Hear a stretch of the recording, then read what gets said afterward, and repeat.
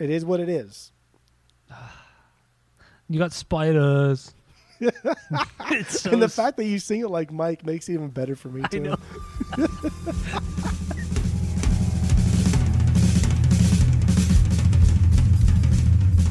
know. Welcome back to Asinine Radio, a weekly podcast where we talk about music, and, well, that's pretty much it.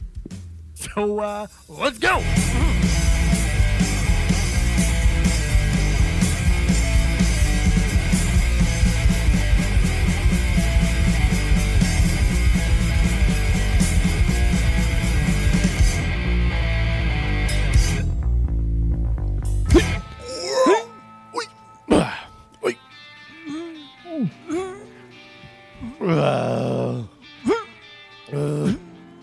The sour beer's getting to me now.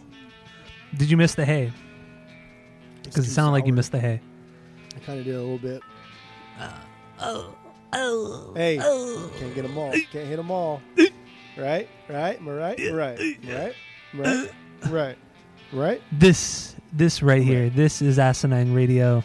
I'm right. This is the weekly music podcast. This is the greatest podcast in the entire world.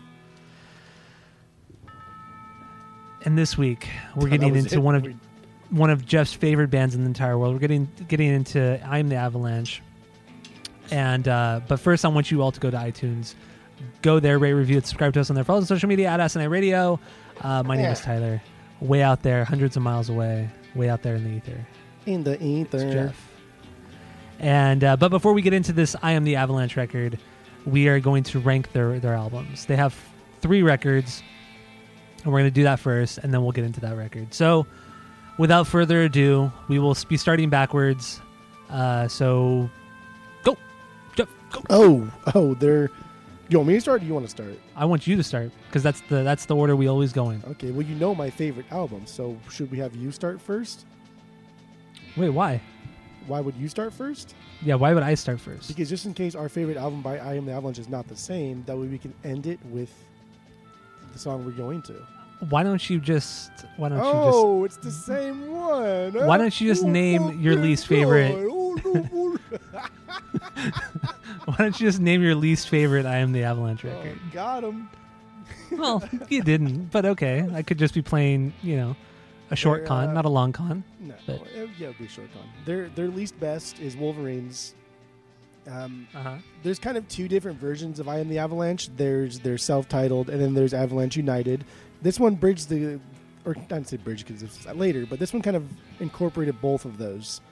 This was kind of at like the ending point for the band, and some of the members were leaving to do other things that were not even music related, just kind of like leaving.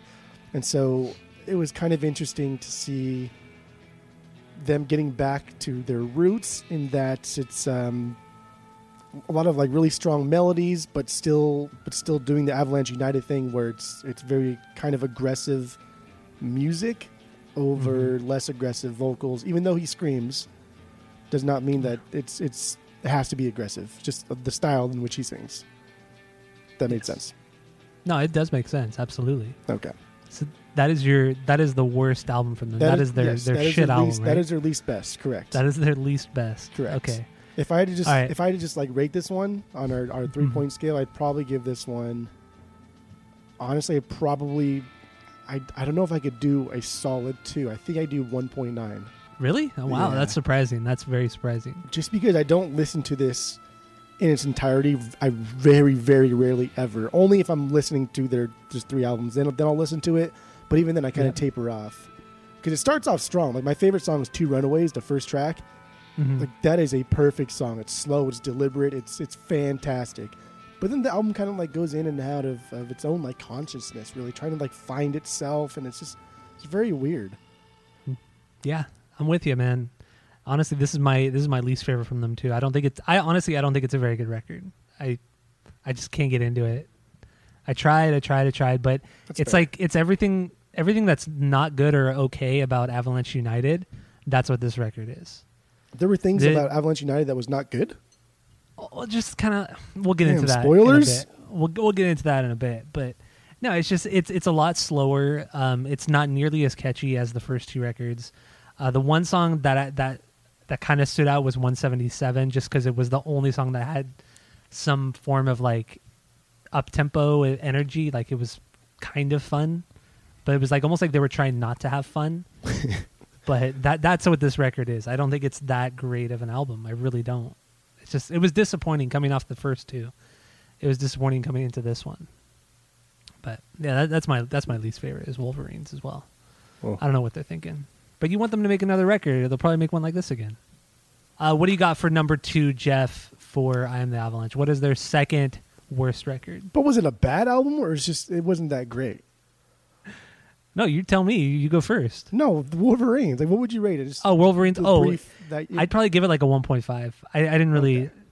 Okay. It didn't stick with me. I just wouldn't care. That's not terrible then. No, it's not a terrible record. It's just not what I want. Okay, that's good. I'd never go back to it ever. I didn't give it a 2 either, so that's fine. Yeah, that's sad for one of your favorite bands. Well, because the next 2 completely make up for it. Well, debatable. I mean, just like Weezer. Weezer's like my favorite band because of one album they've done. So. Weezer's done one album you love and one album you think is good, and the rest of the albums you think are shit. So complete garbage. 11 or 12 shit albums, one good album, and one perfect album. But they're your favorite band. That one's too good. I mean, it's too good. Makes sense, I guess. I don't know. All right, their second best album, not their second. Their second worst least album. Best. Their second best album, because this album is a banger of an album, but it's their self-titled, I Am the Avalanche. It's their debut. It's coming off the coattails of the breakup of the movie Life, and everybody's kind of wondering what's Vinny going to do? What's going to happen? What's he going to do? And then he fucking comes out with this and blows everyone away, except for everyone. And so this was like very rock-oriented in that it was like the music was melodic, it was heavy, it was just very simple. But like the bass playing in this is almost in all of, actually it's 2 out of the 3 Avalanche albums. Like the bass key is really like low key, pretty fantastic. Like it's fucking good. And this one is kind of like the movie Life in that he's still transitioning into a more aggressive rock sound rather than that sound from the movie Life, which is hard because the movie Life has transitioned itself from their 2.5 albums, and so their sound has changed completely. It's bizarre. I don't know, but like Murderous, that was the first I Am the Avalanche song that I heard was Murderous. I think Angel, friend of the pod, Angel C, showed me I Am the Avalanche back in the day, and I was already hooked because I never really liked the movie Life that much. I appreciate them more now, and I listen to them more now because I'm a Vinny man now. Yeah, you are. You truly are. Yeah, dude. Like I like Vinny's vocals because they're so gritty and they're so dirty, but they're kind of like endearing. Like you kind of like trust him. You kind of feel that he is your friend the way he sings because he's singing like to you. They're not. I don't want to compare it too well, but much like in the way like I've found Kurt Cobain's vocals just to be kind of like that style, almost like he's just singing to you. It's just very earnest. That's kind of the same style that Vinny has. He has that grittiness in his voice, but it's not annoying like what's his name from Chuck Reagan from Hot Water Music. Hot Water Music, yeah, exactly. Yeah. Like I still to this day I don't understand why people like Hot Water Music so much. I just don't get it. It must be his lyrics. His lyrics must be that amazing, but I'm sure if I ever read them, I'll just be wildly disappointed. As to why people enjoy Hot Water Music. I do not get it. I do not get that fucking band. And Chuck Reagan is... I've seen Chuck Reagan perform acoustically, and it was so fucking boring.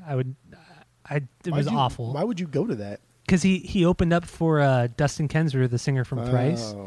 And because Dustin had a pretty popular solo career as an acoustic artist. And so Annie and I used to go to a bunch of his acoustic shows, and Chuck Reagan opened up several of them. And he's it's awful. I don't get it. I don't get it at all. But because he just has like one style. Chuck Reagan has one style of vocals, and it's just like that same grittiness, and it just doesn't work for everything, and it just really doesn't work in general. But yeah, I don't at least like at all. Dustin can do the screaming, he could do the grittiness, he could do the clean vocals well, so that's what makes him great from Thrice. But yeah, anyway, this is not a Thrice pod. This is a I Am the Avalanche pod. Okay, what do you think my second worst I Am the Avalanche album is? I think it's the same thing. I think they're self-titled or debut. You hit the nail on the head. It is their self-titled. When the album opens, I thought it sounded a lot like Bullets and Octane. More specifically, Pirates, the song Pirates. It kind of has that shanty sound with the drums, the pirate shanty sound with the drums, and like the bass playing, and the guitars are kind of in the background. So it kind of reminded me of that. But then I'm like, oh, this could be really fucking good. This album's gonna be great.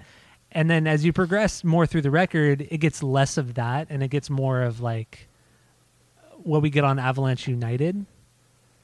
Well, I don't know why you thought. As like polished. Did you like think it was going to be a different sound? I forgot. I honestly forgot what I Am the Avalanche sounded like, because we did this record. We didn't do this record. We did Avalanche United. Well, we did Avalanche United like maybe 3 years ago. This is like early on in the pod. So I remember Brooklyn Dodgers. That was like really the only song I truly remembered from that album. But the self-titled record, it's a little more pop punk than I was expecting. To me, it reminded me more of the movie Life. But that makes sense considering the movie Life just ended and Vinny starts this band. So I totally get that. But it's definitely a departure from Avalanche United. But it's still a solid output, and it almost made my number one spot, but it had to be the second worst. But my two favorite songs are tied between Dead and Gone and I Took a Beating. But probably I Took a Beating. I knew you like I Took a Beating. Yeah, that's the most punk song. rock sound on the whole album. It totally is. It's pretty solid. Yeah, that's a good one. But Dead and Gone's really good too. So it was hard to pick between those two. My favorite part on the album is in I Took a Beating. It's when they're playing the guitar. It's really fast, like and then it changes in like an octave and it goes a little bit lower. That's my favorite part of the whole album. Oh, it's so good. It's a very good song. Good album. Really good album, honestly. Oh, I don't have a lot of bad things to say about the record. That's nice. Yeah. So I guess what would you rate that? What would you do? I'd give it a solid 2. Oh God! So you said you were torn between putting these at number one. So like clearly your Avalanche United is going to be 2.2, 2.2, maybe 2.1, maybe 2.15. I don't know, man. Maybe something changed. I don't know. We'll see. We'll see by the end of this how much you yell at me. But all right. Well, that leads us to our both of our favorite. This doesn't happen very often, but our favorite album by this band, Avalanche United, is their album Avalanche United.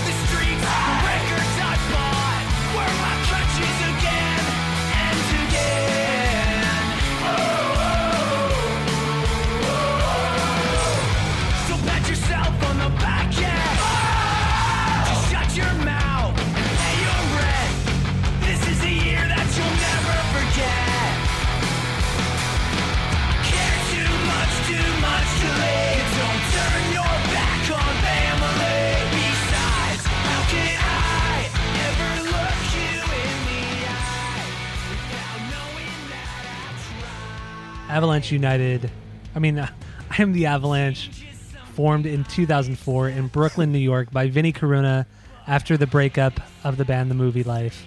The band currently have 3 full-length albums and 3 EPs. But the album we're doing today, Avalanche United, is their 3rd album, and it was released October 11th, 2011. The album features Vinnie Coruna on vocals and guitar, Michael Ireland on guitar, Brandon Swanson on guitar, Kellen Robson on bass, and Brett Romness on drums. Now, Jeff, what are your first impressions on I Am the Avalanche and this record in general? Go. Oh, jeez. So yeah, I got into this band, this group, these fools. I can't remember the year, but a friend of the pod, Angel, showed like one song. I think he had like a demo disc of a couple of their tracks from their first album, and I was immediately hooked.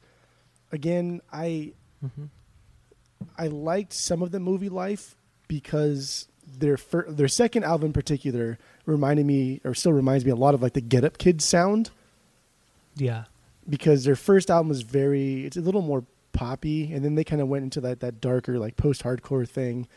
And then they signed a Drive Thru and got very pop punk, and subsequently that's kind of why they broke up. But I liked some of the Movie Life, and I still do. I still playlist them. But when I heard I Am the Avalanche, man, that was just, I don't know, something in my head just clicked, and I said, this is good. This is it. And so that first album, loved it. Fantastic. Never saw them live. But then they came out with Avalanche United, and then I finally got to see them live, and they played with Bayside, who at the time I didn't like. I appreciate them a lot more now. Bayside, I'm the Avalanche, and then Saves the Day, which I was super stoked for Saves the Day, and it turned out to be one of the worst performances I've ever seen. But I'm the Avalanche fucking killed it, and that album that we're doing today, Avalanche United, I think is just absolutely unbelievable. Blows my mind every time I hear it. And this band is so cool. Like, everybody in this band has their own kind of unique life in and outside of the band. And so, like, what's really cool about I Am the Avalanche is they just sound like a bunch of guys that just, they don't want to have a career in music. They just want to, like, play music together and do other things. And they come together and they drink beer and they just have fun. And then that's it. Yeah. There's no big expectations of being like the next Taking Back Sunday or Brand New, because both of those bands have ties to Vinnie and the Movie Life. And so there's no big expectations of that. Yeah. They know exactly what they want from the music, and that's all they do. And I think Avalanche United is the perfect example of that, musically and lyrically. Yeah. Don't know if that answered your question, but no, that was great. That was wonderful. That's it. I'm glad. That's it. That's all. I did want to, before I get into my first impression, I wanted to make a point, like how specific the music scene was in that part of the U.S. So like New York, New Jersey, and stuff like, especially New York and New Jersey, the music scene was just very much of that style. So like what you said, the Movie Life, Taking Back Sunday, Brand New, like those 3 bands right there are just, their style is so specific to that time and to that's just the sound. It's crazy, and how all those 3 bands, especially Taking Back Sunday and Brand New, but all 3 of those bands are wildly connected in so many ways, how they all played with each other in other bands, and it's so interesting. It's a lot like how we saw in the Orange County hardcore scene back in the late 90s and early 2000s. Like, it's just weird how all these bands are interconnected, but then if you look at both styles of music from OC hardcore and the up in like New York, New Jersey hardcore, they're just so wildly different in sound. You know what I mean? Yeah. It's weird how just, being on opposite sides of the U.S. can make the style of music that much different. Because over here, you had Atreyu, Death by Stereo, 18 Visions. Over there, you had those 3 bands I just mentioned. But they weren't like hardcore in the hardcore scene, but it was still close to that. It's just, it's interesting how we digest music within like the DIY scene or the indie scene. It's super weird. Super, super weird. But anyway, yeah, my first impression on I Am the Avalanche, I had never really heard them, maybe in passing with you, but I never really heard them until we originally had done this album, Avalanche United. But yeah, I mean, like back then, from what I remember, I liked it. But this time, I think I liked it a lot more than I did prior, especially after reading the lyrics. I think now that we're diving into the lyrics, I'm appreciating music a lot more, or at least from a different perspective than I used to. And it made me like these songs a lot more because he's more, the way he writes his lyrics aren't just they aren't all about the same thing. There's some personal stuff, but then there's also stuff in there just showing like the positivity of life, and I like that. I like that kind of balance on this record. And but yeah, that's kind of my first impression with I'm the Avalanche is honestly through you, but that's about it. But then I mean, you know, after listening to these 3 records, I'm like, let's go back and listen to the Movie Life. I'll listen to those 4 records. So I did that. Honestly, it was a great time. It was great. And then you put your pick in and pieced out, and I'm like, wow, this is really great too. And I will say right now, Jeff. Oh God. I will say right now, this is honestly no knock to I Am the Avalanche, but they're my least favorite out of those 3. They're really my least favorite. So I mean, when you say that's no knock to them, that's the hardest of knocks. That's a bang. But it's that's not. It's not because this album is still great. But when you compare it to like especially that first record by the Movie Life, that record is, I was blown away. I was honestly blown away by that first record from the Movie Life. I couldn't believe that it was that good, because I've kind of like shit talked them over the years, especially because you liked them, so I had to shit talk them. But no, that first record is amazing. And then I heard Pieced Out, and hearing that's Vinny as well, I'm like, this guy has truly like a really good range in styles of music. Like the guy is fucking talented, plain and simple. The guy's talented. I like his lyrics. I think he does a lot vocally, and he does a lot of those things vocally really well. So he's a talented dude, totally talented. Okay, so well, nothing but respect for the guy. Let's just really quick get into the Movie Life, because I feel it's important to understand the Movie Life and then get into I Am the Avalanche. But when you say the first record, because Spotify had them listed a little bit different than like Wikipedia does as their first record. Oh, do they? So if you're going by the first record on Spotify, I think that's actually their second record. Is it? Hold on. Let me see. I think I was going just from Spotify. It's the one that has like the red on the front. It was like yeah, that was something. That was the one I listened to first. Okay, so that one's a lot more like punk influenced than their second one. They got a little bit poppier on their second record, and the second record is what I think like very much was inspired by like the Get Up Kids, and then their third record is the one where they finally went to Drive Thru Records, and just being on Drive Thru, like clearly the pop punk's going to rub off on you. And that's sort of like the downfall of the Movie Life. They dove really deep into the pop punk sound, which is fine, but their first 2 is better than the last 2. And the band members didn't like that. They didn't like getting into the pop punk music. They liked their kind of unique style of their first 2 records, of that weird, that post-hardcore sound, right? The melodic hardcore is what they say too. Yeah. Which is kind of a weird thing, and I think that's absolutely what it was. They're only saying hardcore. That because of the vocals and stuff. Like, there's nothing, especially in their second record, there wasn't really anything like hardcore about it, unless you want to call it just minus the vocals. The Get Up Kids could also be considered hardcore. I don't know. I would say, well, not the Get Up. I wouldn't say the Get Up Kids are hardcore, but the first record in how it was recorded, it has that very kind of raw sound to it. Production wise, but then also the music itself was a little bit faster. It was a little bit edgier. It was just kind of like sporadic, which was fun. You know, it's just like, it seemed like it was just like a combination of like almost random ideas thrown into a song, which can be really good at times. Like if it's done right, it could be done really well. Like Early Thrice was that too. Early Thrice was a lot of random ideas thrown into a song, and then they constructed a song around those weird ideas. And I felt like that's kind of how this first Movie Life album was.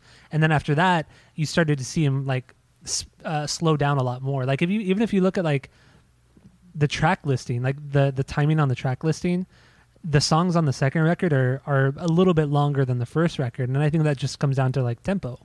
The tempos are faster, and they're just they're more all over the place, which is, I kind of liked it. It was refreshing after hearing what the Avalanche United is. It's funny, you know? Because when you say their first record, it's their second record, but Spotify fucked it up.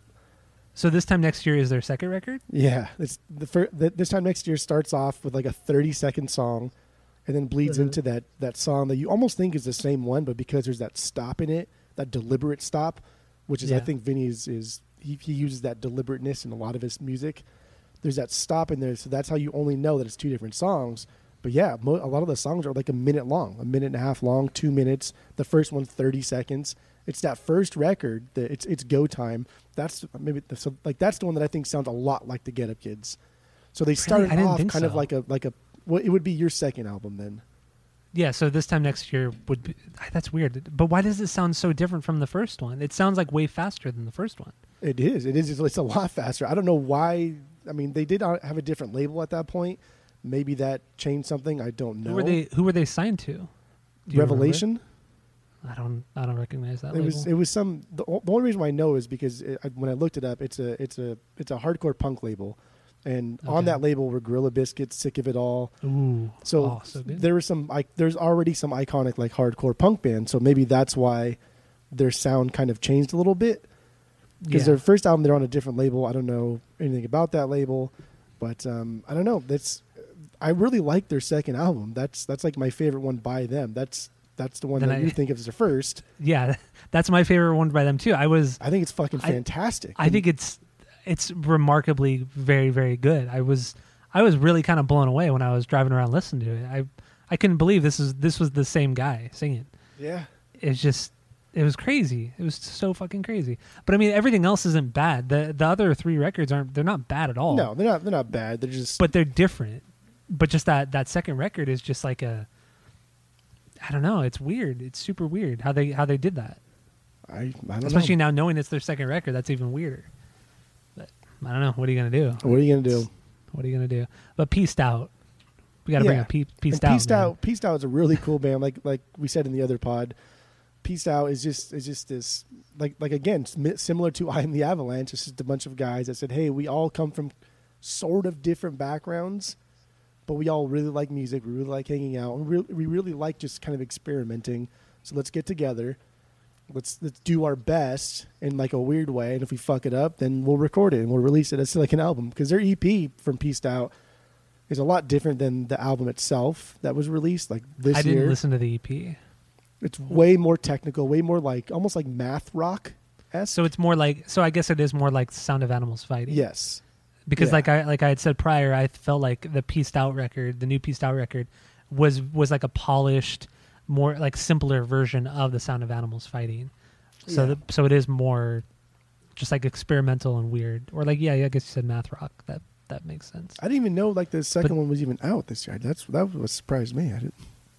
It's been like 8 years. Super rad. Honestly, so I was thinking yesterday. Normally at the end of the year we have our top 5 albums that have come out this year. Yeah. That's right now at this point. That is in my top 5. Oh. Peaced Out is in my top 5 album of the year.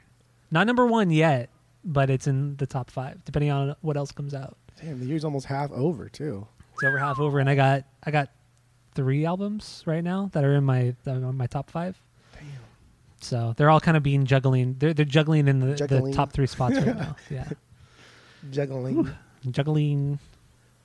But yeah, Peaced Out. They're probably, just because they have so little, but the little that they have is so good, they're going to be my favorite. They're my favorite out of Vinny's stuff. And then the Movie Life, and then I Am the Avalanche. That's where it goes. That's just nuts to me. That's crazy. But I mean, come on, man. You got to respect it.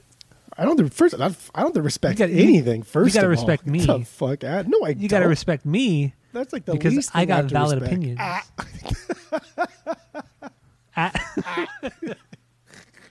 I think I've avoided doing that this episode. Except right now. Did I do it? Oh, yeah. Fucking. All right, now we got the Movie Life out of the way. We can also bring up Eddie Reyes, right? Like, so that's an important name in that scene. Absolutely, he was Eddie Reyes. If you don't know, was the guitarist for Taking Back Sunday. He started Taking Back Sunday. Did he start the Movie Life as well? He was part of the original crew. Yeah, I don't know if he specifically started it, but yeah, he was part of the original crew. I feel like he's the base of all of the popular bands that came out of that scene. Eddie Reyes is like the unsung hero, right? He truly is the unsung hero because he knew how to find the right members. Like, if you look at Taking Back Sunday, so Eddie Reyes started that band. He got Jesse Lacey to join Taking Back Sunday in the beginning, and then Jesse turned out to be a total shithead because he is a shithead. He was back then, and he still is. But so he got Jesse Lacey, and then he got Adam in, and then he found like amazing guitar players. So John Nolan came in originally, And then you had Fred Mascherino came in to replace him, another amazing guitar player. Fall of Pangea is a great band from that scene as well. And then you had Matt Fozzy. He brings in from like Brooklyn as well to replace Fred. And then eventually they fire Matt, but they fired Matt and then they brought back John Nolan. So it's like he's like the mastermind of this scene, I feel. And you hear any of these other guys like talking in interviews, they'll always say like, "Oh yeah, Eddie was the guy that helped start this band or started this band or did this for this scene or did that." But nobody really talks about him. It's weird. It's super weird. He's like the original like manager, I guess, for the scene, because I mean, he wasn't even on any of the Movie Life's albums. He'd already left by that point. But for him to kind of like say, "Oh, you like this kind of music? Like you should hook up with this dude because I think you and him would get along," and then they go form like Taking Back Sunday, and then he could recognize people's likes, dislikes, who they are, and then hook them up with other people, and they become successful together. And like he's like that. He's like the matchmaker, right? Like the Will Smith of Hitch. Or he's like a true A&R guy for like a big label, you know. Yeah. But he did it for this small scene. But this small scene, you know, blew up these bands, you know. So, he truly is. And I follow him on Instagram, and he left Taking Back Sunday a couple years ago because he had some serious issues with like, I think it was like alcohol and drugs. So he left the band to like get clean and stuff. And it's kind of sad seeing nowadays because he's kind of like in financial hardship, and he like constantly talks about like how he wants to come back to the band, but they kind of don't want him to come back. But yet, like in like official press releases, they say, "Oh yeah, Eddie's always welcome back in the band," but he never does. And he always talks about, "Oh, I miss my friends. I miss playing music with my friends. I miss this and that. Like I want to get back to it now that I'm clean." But now it seems like he's getting screwed, even though he was the one who helped create a lot of this shit. It's fucked. It's totally fucked. I mean, I can't say too into it, but I can kind of understand like Taking Back Sunday's hesitation for getting somebody on and going on like a world tour, but there's a problem that the guy may relapse or something and cancel the tour, and that's a lot of fans that now you're letting down. And if they're not as good friends as they used to be, then I mean that kind of sucks. But there's also like a loyalty and a respect that you should show to the guy. I mean, the guy started the band. He was the only band member that had been there from literally the very beginning. He was the only original band member. Like if you look at Taking Back Sunday's lineup, there are no original band members left. Eddie was the only one. So I don't know. It just seems shady. Poor Eddie. But anyway, yeah. Poor Eddie. Poor Eddie. He seems like a nice dude. I've heard him on podcasts and stuff. He's been on quite a few podcasts over like the last year. It's also hard too because I understand he's the only original member, but that's like there's so many bands that started as three guys in a garage and they said let's call our band Taking Back Sunday, and then their first album is their singer forever, right? So I don't know. I feel like from your first album on, that would be like the origin of your band. But their first EP didn't have Adam Lazzara on vocals. But nobody knows the EP. Oh, come on. Jesse Lacey was on it. Tell All Your Friends is Taking Back Sunday. That's their best album they've ever done. That's not their best album. Tell Your Friends is not their best album. You're fucking insane. We've already agreed on this. We did it together. We did not our rankings. I would never agree to that. You said Tell All Your Friends. I would never agree to that album being the best. That's not even top 3. And Louder Now was their worst. That's what you said. You're an idiot. Not even top 3. Why are we talking about Taking Back? I want to talk about Taking Back Sunday. It was stupid. Yeah, band. Let's go back to I Am the Avalanche. Stupid band, stupid lunch. Don't care. Yes, correct. Okay. Well, all right. So, what do we have any stinkers off of Avalanche United, or do you want to talk about Movie Life or no? I'm done with Movie Life. I'm done with Pieced Out. I'm done with. I mean, he also has other bands that he's been in and is still in. He has a solo stuff. When I talk about him, it's Vinny. Mm-hmm. And I don't know. He's also, I guess now we're talking about Vinny. Some fun facts about Vinny. He's a big Liverpool fan. Loves Liverpool. With Pieced Out, he wrote a song that was about the Hillsborough disaster, where I read that. 96 fans died from that shitty stadium during a Liverpool match during the FA Cup. He's also in another band with a one-time drummer from the Movie Life called Constant Elevation. and the drummer does like a probot type of thing where he writes all of the music, and then he just asks Vinny to put vocals down. Little more like second album Movie Life / first album Movie Life that you like. Okay. It's on Spotify, so you might like I that. Might get into that, yeah. Other than that, he's just a very normal guy, right? He bartends when he's not playing music to help pay for his bills, and he likes bartending. But he doesn't also like bartending because in New York, the bars don't close till 4 a.m. Yeah. So by the time he's done like counting his money, cleaning up, he doesn't get home and go to bed till like 6. And says during the winter, he never sees the sun because he's constantly sleeping during the day. So like it affects his mental health. And he says he doesn't like it because he kind of goes crazy. But he's just a cool dude. Like every interview I've seen, every interview I've read, every time I've seen him play live, he's just always nice to everybody. And even when he's not like nice, like he tells people like, I'm really not feeling this today. I'm sorry, but I don't want to be here. And then he'll leave. Like very respectful to everybody. And like above all else, what I really love about him, the Avalanche, is how much they appreciate their fans and family. It seems that way. Lyrically, more than like most bands I've ever even known about. The one song entirely is about everybody who's helped them throughout their career on this album. I think that's a very New York thing, though. A very, very New York. And I'm assuming he's Italian by his name, right? I think you pronounce it Caruana. Caruana? I think so. I've heard him do an interview once where he said, but it was like really quick, so it was like Caruana. And I still couldn't really pick it up, but I want to say it's Caruana. But Karuna, I've always said, so we'll stick with Karuna. It's but easier. just to throw it out there. Yeah, I mean, assuming he is Italian, that's a very tight knit community, especially in New York.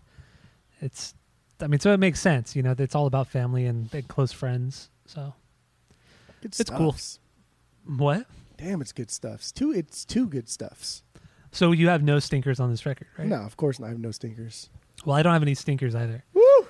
There are no stinkers. There are a couple of okay to good songs, but yeah, definitely no stinkers. It's a solid playthrough. It's not normally my style of music, but I think this is my opinion on why you might like it, because there are a lot of moments that remind me of Dropkick Murphys. Because one, it's like very like pro or very very, what am I trying to think? Very family, very friends, very drinking, very having a good time. Well, that, but also very, oh my God, I'm having a little brain fart, but I forgot the word. The very proud of like your heritage, or very proud of where you come from. And that's kind of how the Dropkicks are too. They're very proud of Boston, but Vinny seems very proud of New York and in Brooklyn more specifically. So and they even like the chanting and the gang vocals are very much Dropkick Murphys, especially the gang vocals. So I feel like that's kind of why you like them a lot too. But there's a million reasons. Maybe not a million. There's a lot of reasons why I like I Am the Avalanche. And so okay, so you only have. Do you have any bangers? How many bangers do you have? Let me run through it. I think I have 5.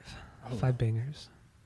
Yeah, I got 5. Bangers. What is your favorite song? We'll do your favorite song. Bangers. We'll do my favorite song. Then I'll yell at you for all the other bangers you don't have. Brooklyn Dodgers. That's my number 1 banger. Yeah, I love that song. I think it has that gang vocal vibe, and it's just very happy. It's very positive. I think it's such a cool song, and it's just fun to sing along to. I always get it stuck in my head, or at least over this last week, it's been constantly stuck in my head. But yeah, Brooklyn Dodgers is my number 1. But my second banger is a close one. Like it's like right on the edge. Oh. But what don't you like about Brooklyn Dodgers? Being a little bitch. What, you already teased me with your second one that's close. I gotta know. I can't think about anything else until I know what your close second one is. Let's get into Brooklyn Dodgers, and then we'll get into your number 1 banger. No, it's great. It's a perfect song. Go ahead. So, what was your second thing that you wanted to? No, I think Brooklyn Dodgers is a great song. It's fun. The drum beat's really fun. There's a lot of that snare usage where it's really fast.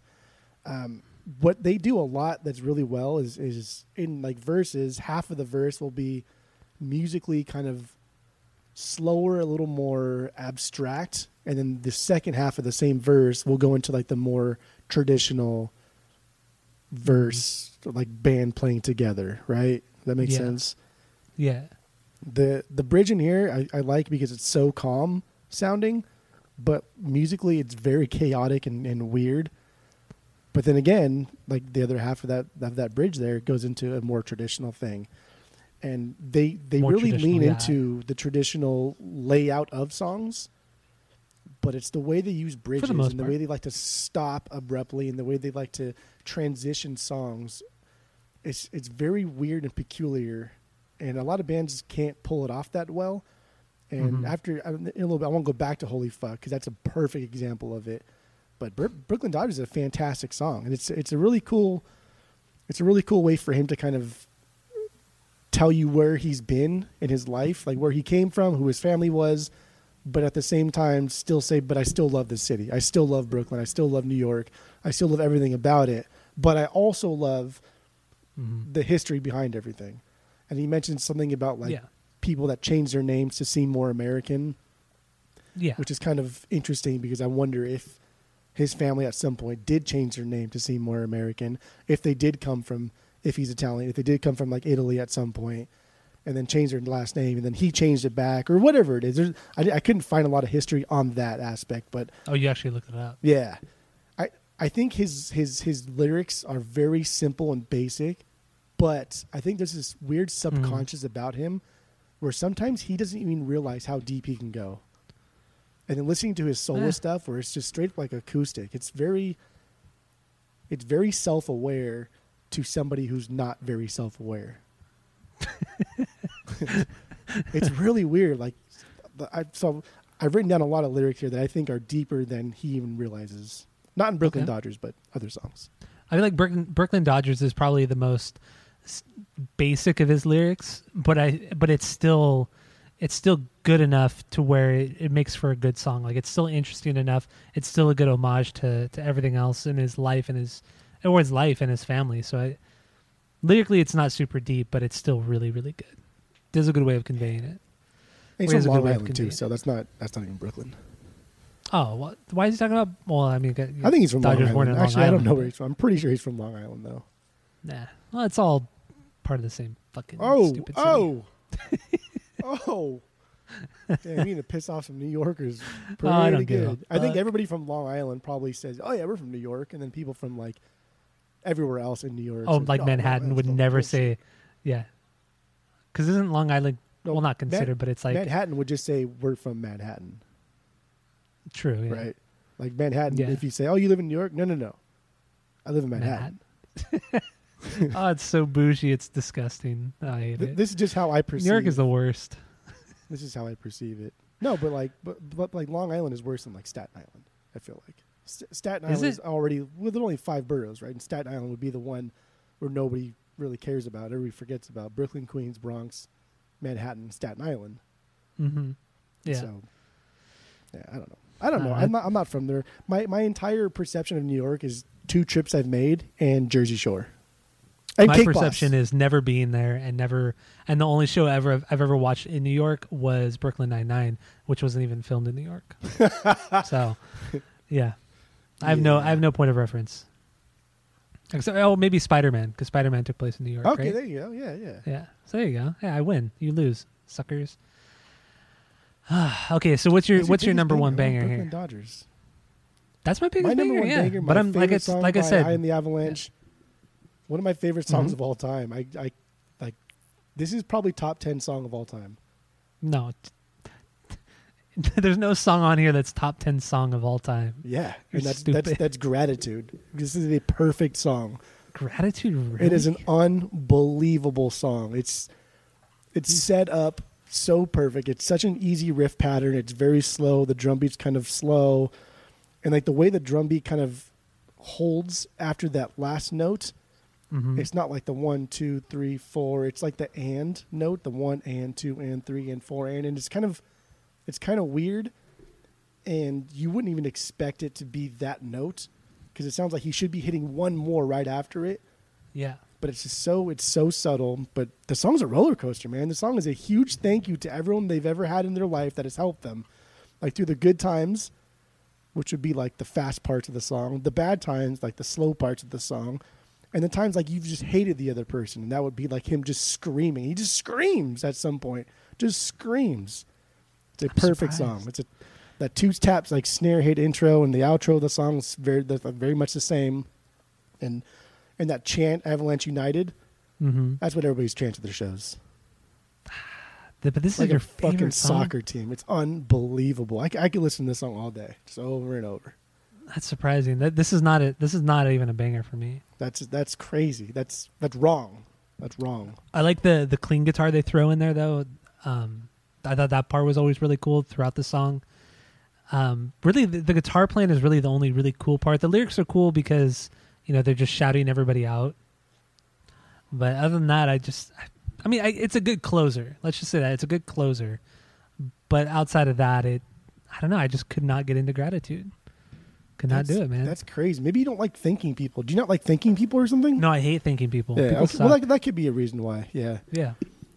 Your lack of gratitude makes you. I never show appreciation toward anything. That's true. There you go. That's exactly why I don't like this song. Glory to God in the highest, man. You hit the nail on the head. Okay, we're gonna talk about it too much. Gratitude. Like that much because that's crazy to me. It's crazy to me. Fucking love this song. Of all the fucking songs. Okay. Even though it's not like it, I put this song sometimes on a playlist where I'm feeling like, I want to listen to longer anthemic songs that are kind of choppy. Even though it's not like it, I still incorporate into like a playlist where I would put like Welcome Home or like Bohemian Rhapsody, like those type of songs that are kind of choppy and strewn together. I still put this on there. And I always insanity. put it as a closer to that so playlist. Stupid. I always put it as a closer to the playlist because there's nothing better so than to hear a band write a so you good curate song. your playlist, so you have to listen to it front to back. You don't just hit shuffle. Sometimes, most of the time, I just do it shuffle. But this specific time, I always put this as the last one. You're nuts, man. How? That's not nuts. That's up there with Bohemian Rhapsody and with Welcome Home from Coheed and Cambria. You put that song in. I didn't say it was like on the same level of it. I just said but you put it on the same playlist because it's on the same level as that. That's insanity. Oh, you're crazy. You just said that. You just told me that. That's what you told me. Did you not? I mean, I did say that, but I never said it was on the same level. Honestly, it's a good song though. It's a good song. It's not bad, but definitely not a banger on this record. I mean, you can see why I like this song. This is like my cup of tea. It has all the lumps of shit that I like in my tea. But it has no chicka chickas, as far as I can remember. That's right. There are chicka chickas on the album. Yeah, but there's none on that song. No, there's not. There's not. But that's not an end all deciding factor. That's true, because your chicka chickas don't really make sense. Because you say you hate Smells Like Teen Spirit, but that song is all chicka chickas. But you hate that song. You feel embarrassed when you listen to it. That's probably the best use of chicka chickas outside of Bulls on Parade. That is the best use of chicka chickas in a song. You love that song too. Those are your two favorite songs of all time. That's funny. Yeah, it Smells Like Teen Spirit and Bulls on Parade. Oh God! Should we get into my number 2 banger that almost made it to my number 1 banger? Yeah. What's your number 2 banger? Let's get into my number 2 then, because Jeff is he just wants to know everything about me, I guess. He's obsessed with me. But my number 2 banger that almost made my number 1 is the song Is This Really Happening? That song, holy shit, is that song good. Okay. Honestly, the only reason why that song didn't make number 1 is because I didn't remember it from the last time we did this album. And Brooklyn Dodgers always gets stuck in my head. But Is This Really Happening is an unbelievable song. Absolutely unbelievable that they put this song out.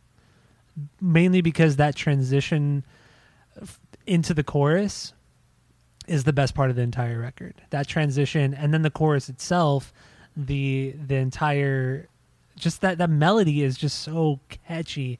And then you have that short little guitar solo, which I'm sure you hate, so you probably hate this song because of that little short solo. But that song's a fucking banger. Okay. I don't care what you say. That should be your number 1. It's not my number 1, but I think it's a fantastic song. I think it's the first verse when he's basically describing who he's infatuated with and just how high of a pedestal he puts his person on. I think the way he describes everything in the first verse, I think is insane. And so when I say that he's writing deeper than he even realizes, like this is it. Like this the two parts of the first verse are just absolutely crazy. I think you might be giving him more credit than he deserves. I think it was intentional. I don't think it was either that or he's playing the long con of humbleness. I don't think he knows what long con even means. I don't think he understands that concept. I think he does. He's a very deep person. He's done a lot of things with other bands even that he guests on. And maybe it's just like him just constantly being overly nice and positive and I don't know, friendly to everything. Like nobody ever has anything bad to say about this guy. Anybody this guy works with in any capacity, they become like his best friends. Like he still says he's best friends with the singer from Head Automatica because he went on tour a couple times. I mean, I believe it because how can you be in this many successful bands and then not be a solo artist? You know what I mean? Like I feel like that can kind of gauge how you are as a person, or like in the music world that can kind of gauge how you are in the music world by playing in different bands and getting along with all these different people in these different bands, but never having made it a solo career. I mean, I know he has a solo career, but that obviously is like the bottom of the barrel for him. But he's said that his solo stuff is his favorite. He says that because it's probably the most personal. He says that he hates the thought, because he just turned 40 like a year or two ago. And so he hates the thought of people still wanting to see him play music when he's like 50. He's like, now I'm 40 and people are still coming out. He says, like, why the fuck are people wanting to see me when I'm just this old guy playing songs that I've been playing forever? And his solo record, I mean, he's been doing it for years, his solo stuff. But his solo stuff is almost exclusively acoustic. And it's you're right, it is very personal. But so is all of the other lyrics that he writes, dating back to like the movie Life. Everything that he writes is no different than his solo stuff. It's just put to an acoustic tone, and he's not screaming. He's not yelling. He's not who we think Vinny should be sounding like. Yeah. And it's just, I don't know, man. It's overly humble, and normally I would be cautious of somebody like this. But I don't know. He just seems like a very genuine dude. He's very in touch with the fact that his mental health is not where he'd like it to be. He has said very frequently, very, very lately, that sometimes he feels almost there's another person inside of him that tells him what to do, and he doesn't like what that person says. And it's reflective on some of the songs on this album as well, that this person tells him what to do and what to say and things like that. And even though he doesn't agree with it, he has to listen because that's just who he is.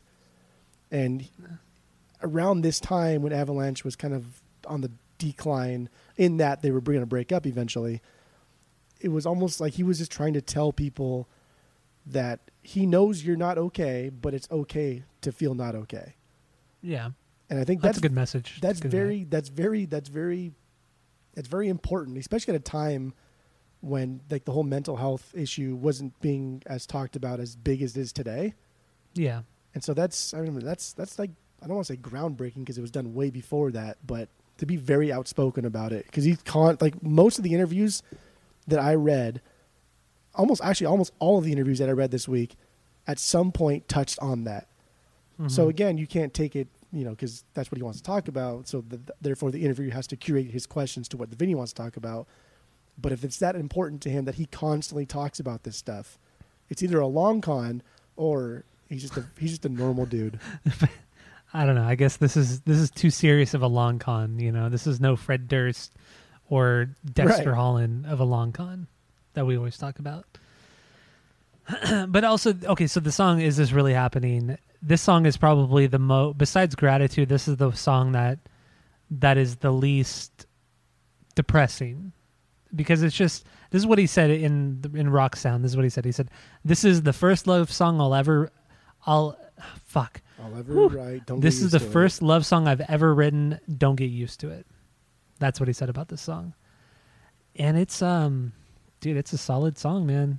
It's a great song. I love this song to death. It's just that first verse, man, just kills me every time. It's okay. I'm going to read the first 4 sentences of it.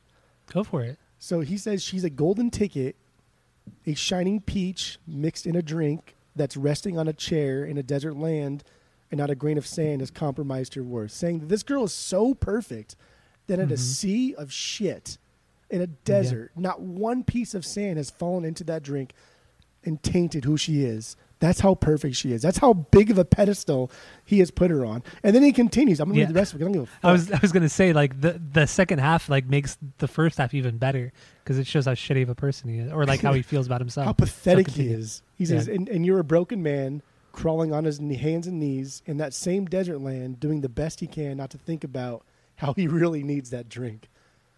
It's great. Honestly, I think those are great lyrics. Oh my God, dude! Like you can't see my arms, but they got goosebumps on them. Like not. And then you transition to that chorus. And then he says, "Is this really?" And that's that. Is this real? That little build up. And then it goes into, "Is this really happening?" As if that girl just looked at him one time, and he's like, "Holy fuck, that was all I needed. That everything is now worth it because the sun's shining down on him finally. Right? Something good is actually finally happening to him." Finally happening to him. You're having a hard time with that one. I know, I am. Just super excited. I'm excited to be here, Chuck. That's it. Man, it's so good. Dude, honestly, it made my playlist. It's should I play a little bit of it? Yeah. That one of is everything or not is really everything. Fuck. Is this really happening?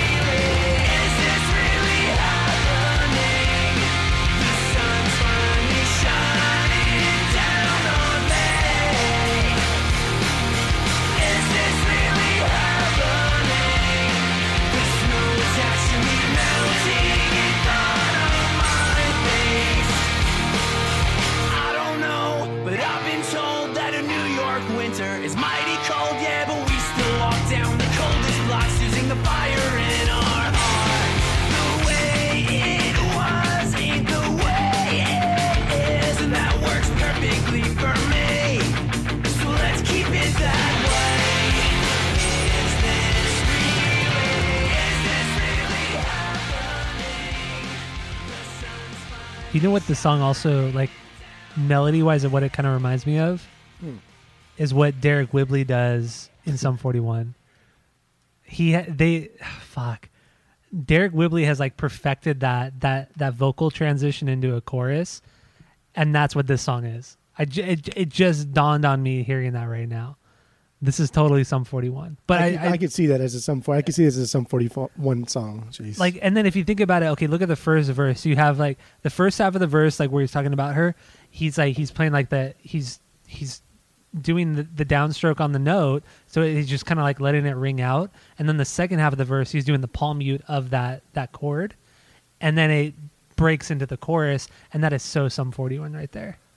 Like all killer no filler Sum 41 right there. That's what that is. It's very pop punk-esque. I can see Sum 41 specifically doing this, maybe a little bit faster or heavier, and not as more metal, plain Jane as this is. Yeah.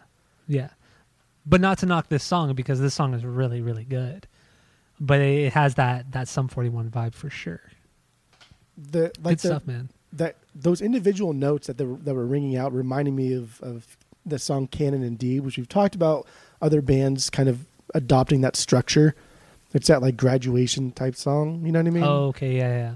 And like Green Day's Basket Case has one that's very reminiscent of that. A lot of bands just take that and run with it, and this one also does that. So that's kind of fun and interesting, I guess. But I mean, I like the way he rhymes in the first verse, the way he rhymes all of these different words, and it's not he didn't sing it the way I read it, so he rhymes like land, man, hands, land, can. Yeah. And just like the pacing of his speech is very good. Yeah, it is solid. It's great, man. It's a great song. Great song. It's a perfect song, but that's fine. Well, maybe it's close. It's a perfect song. It's close. All right, what do you got for your number 2 banger then? I'm curious. I mean, whatever. These are all bangers, and I'm going to be straight. These are all bangers to me. So whatever you want to get into next is what we're going to do. Oh here. God, should I go with my number 3 banger? Yeah. So we're gonna go through my 5 bangers, right? And then is that how you want to do it? That's fine. If there's anything else I want to add, then I will add it. Then you'll add it. Okay. I mean, fair enough. Okay, my number 3 banger is "Dead Friends." Ooh. I think this is probably the most. This is probably this is the darkest part of the album. That's my least favorite musically, but my favorite song lyrically. I think the lyrics are amazing, and the way he. Okay, so "Dead Friends." I mean, clearly it's a somber song, and it's just about friends that we've lost, not necessarily through death or whatever, but just growing apart, things like that. We all lose friends, we gain new friends. It's the matter. It's a fact of life, but sometimes the way he presents things is very, very powerful, and the actual letter itself to Katie, whoever Katie is. Katie could be a nobody. It could be somebody who knows. Mm-hmm. But the letter, he said, the letter you wrote, and then that could actually be taken as like a letter that somebody wrote before they died, before they took their life or whatever it was. And now finding that letter, like your initial reaction is sadness, and then you get mad, like you're pissed. And when he's saying the letter you wrote, he's talking to his dead friend, title of the song, and how pissed he is, and how like mad he is at that person. He wants to tell that person, like, no, I do care about you. Don't do it. But you're already gone, and it's already too late. The song is so sad. Oh my God, it's like, well, I couldn't believe how sad the song was when I was reading the lyrics. Like what Jeff was saying, like in the intro, it says, "Here it is. It's the letter you wrote the night before you died, just so we would all know that it was not all good. In fact, the bottom dropped out. Oh, Katie, my love, there's nothing we can do now." Oh my God. That's devastating right there. That intro is just, I don't know, man. I'm sorry. That's just so fucking sad. This is the strongest song lyrically on this entire record.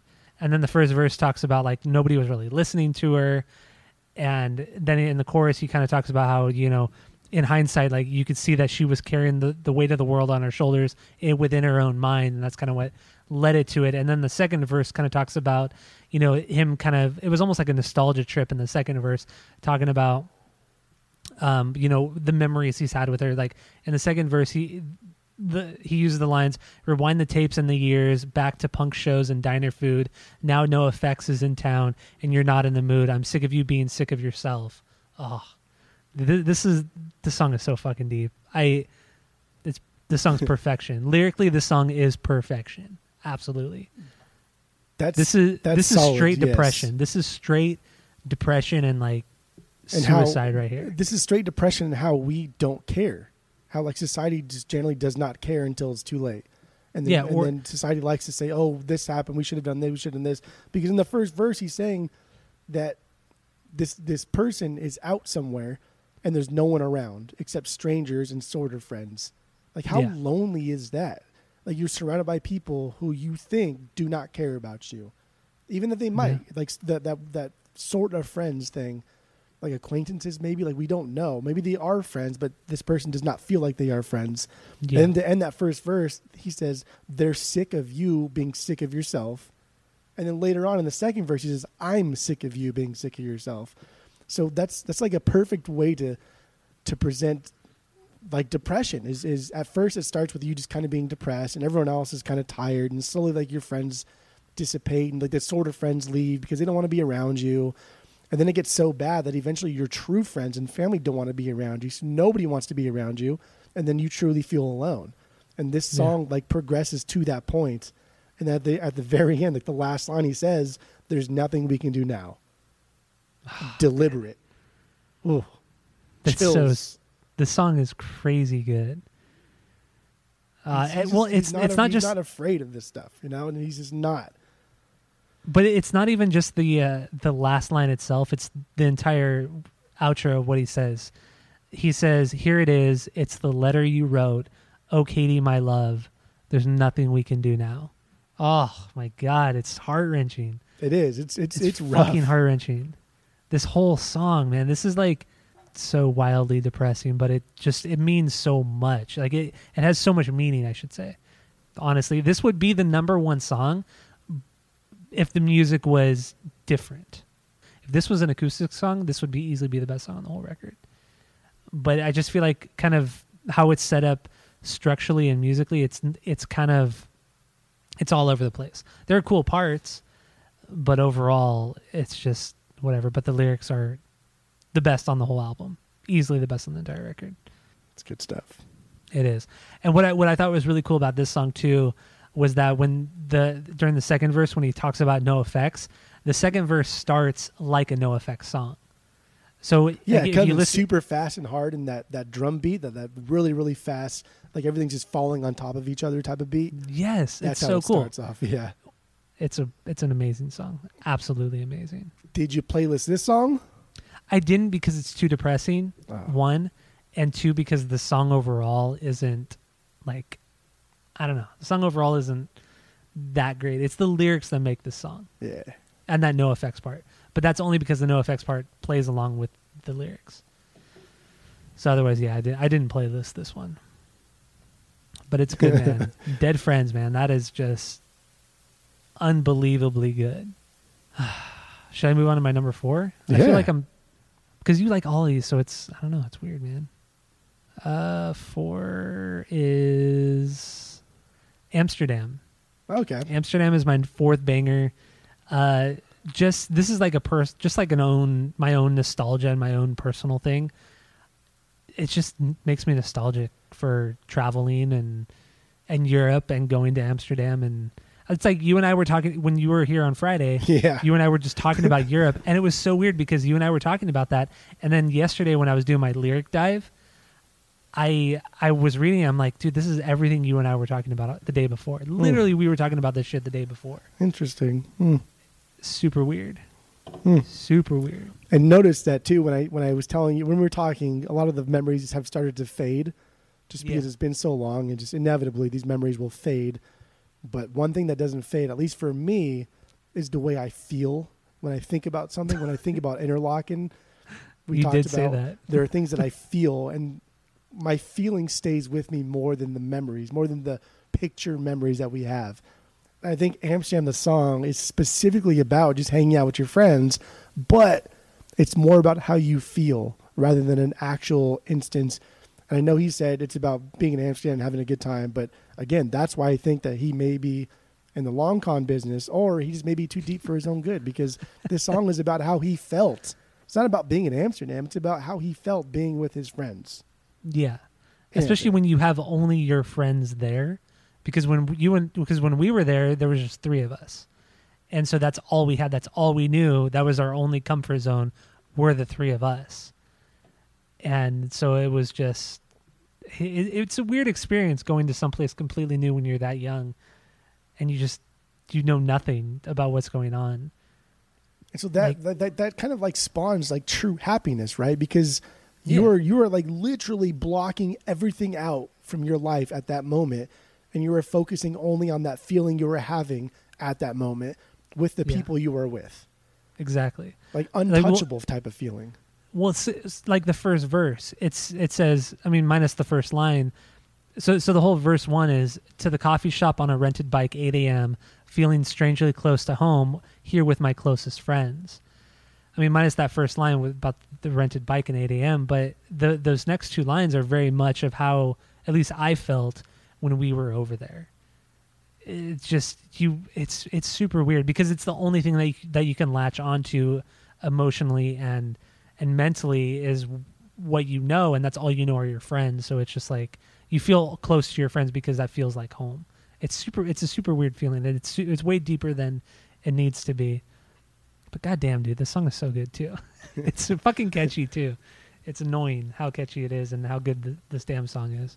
I mean, okay, do you want to play it? What do you want to do here?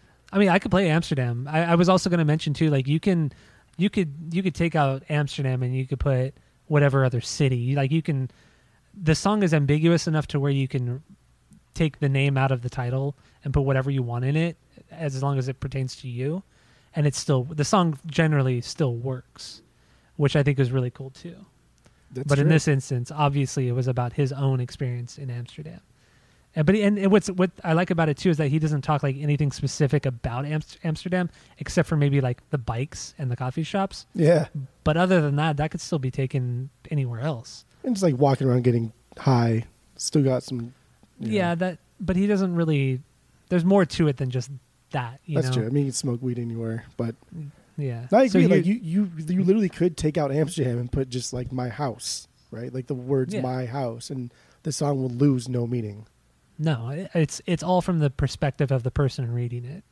Here's Amsterdam from I'm the Avalanche.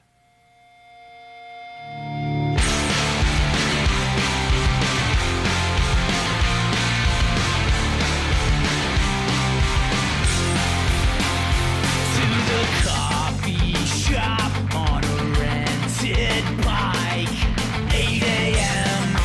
feeling strangely close to home. Here with my closest friends. Amsterdam with the camera in my hand, in a parking cone in the other. Times like this need everything. Amsterdam, I miss you. When did you grow those giant horns? Oh, I forgot that the world is upside down. At least to the rest of us right now. Amsterdam with the camera in my hand, in a parking cone in the other. Times like this need everything. Amsterdam, I'll miss you. There you go. There's Amsterdam from I Am the Avalanche. Ooh. Oh, that's my favorite part right here. The whole album. Ever so bright are burning holes in your streets. Our hearts beat for you. That party, you want me to play more? Oh, so good. You see? It's really good. Woo, boy. Just that, What a that, song. that line too. Our eyes are burning holes in your streets. Like our eyes are so bright. Just like we're so fucking excited to be here. I'm just excited to be here, man. I'm just excited to be alive. I'm excited to be here with my friends. Show of hands. Who's having a good Whoa. time? Show of hands. Who's having a good time? Exactly. That was our motto when we were there. Honestly, Damn. that was our motto. The song is so great too because like at a glance, first of all, like the outro intro from Brooklyn Dodgers to this one, how the feedback kind of like dissipates and then comes back in. Yeah. That's fun. But at a glance, the song's kind of like sloppy and weird. Like the guitar mutes and Vinny's vocals almost like don't match, and they sound a little off-putting. Like they're both trying to catch up with each other, and the way like the drums play off Vinny's vocals, like his pacing, also is kind of weird. But everything comes together like in the chorus, and it's so fucking good. And this whole song just sounds like a bunch of drunken friends having a good night. Yeah. Just sounds like a great time. So that's all for your bangers. Oh, you have No, one I more got banger. one- You I have got one more okay, banger. yeah, one more banger. One more bangers, just and I'll yell at making you sure for I have your one other more not banger. bangers. My last banger, my 5 banger is Holy Fuck. Oh, okay. We already talked about Holy Fuck. So. Well, kind of. There's some important parts to Holy Fuck that need Okay. to be addressed. All right, go for it, man. So one, naming like I'm pretty sure this was like their first like single or release song that they wanted to show people. It was called Holy Fuck. And so releasing a song that has the baddest of words, would fuck be like the worst of all words? No, Maybe back then. Maybe back then, but not now. Not in the I feel like the there are some climate racial that we're in words now. that are probably worse than fuck. But Yeah. fuck's top 3. Top 3 worst words you could use, especially in a marketing standpoint. In a marketing standpoint, yes. So given that the movie life kind of broke up because Drive-Thru is historically pop punk oriented? I think it's like the third time I've said orientated. Is orientated a word? No, it is because it is. Orientated is a word. Does that mean like Pop punk like orient. someone's trying to orient me with something? Is orient a I word? guess so. Yeah. So the first thing they release is Holy Fuck, which is not really marketable on a merchandise and things standpoint. So I think this is kind of where I and the Avalanche really embraced their I don't care anymore. I'm just here to hang out with my homies type of thing, because people complain about their first album because it was very similar to the movie Life. Mm-hmm. And this one is not similar to the movie Life at all. Like, this is completely different. But the first album had it was basically like a bootleg movie Life. The first couple albums from the movie Life, but not only like Holy Fuck, but let's like also revert to the album art, right? So Vinny's he's not the focal point. He's not in the middle of that picture. Which one is he in the picture? He's on the right. If you're looking at the album, he's the one to the right.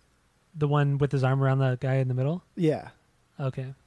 So, like, what frontman is not in the center of the picture? If you're taking a picture of the band, to be the frontman and not be the center of the picture, that's like another reason why I think that I Am the Avalanche is just here to have a good time. They don't fucking care. Do you know who did that a lot? Oh my God. Wow. Did that a lot was Kurt Cobain and Nirvana. A lot of pictures he's not in the forefront. And also, like, whenever they would play live, Kurt would always be on the side of the stage, and then Chris would be in the middle, and then Pat Smear would be on the far side. That's interesting, because I do think Vinny takes a lot from Kurt. And just listening to a lot of Nirvana in the past couple of weeks, and still even like this week too, I listened to some Nirvana. I think that Vinny, I mean, I've never heard his influences outside of he hates pop punk music, which is funny. That's so weird. But I'm pretty damn sure. I would bet money that Kurt Cobain's like one of his main influences, because there's a lot of similarities between the two. Like, they just don't fucking care. They don't care if you like the music. They don't care if you hate the music. They don't even care if you listen to the music. They just like hanging out with their friends and playing shit that they like. Yeah. It's very pure. And that's tough.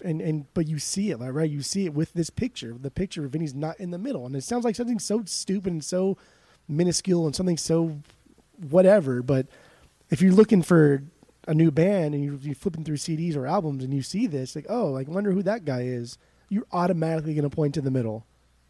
No matter what. Because you assume that's the frontman. That's the guy that leads this band. And it's not. Mm-hmm. Oh, it's so good. But yeah, going back to Holy Fuck. Holy Fuck is another way for the band to say we don't really care. Here's just a really cool song that we like. And when I talked about like their weird like transitions, the transition from the third verse to the last chorus is very janky. Like, it builds it up, and then it goes real fast.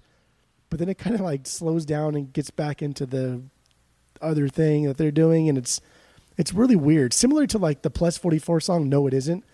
Mm-hmm. How like it kind of builds and builds and builds, and then when Travis comes in real hard with the drums, but then it kind of goes into like this weird other thing. Yeah, it's like a pop punk beat at the end of that song. But it like slows down, and it's like, oh, I wanted more of what you just did.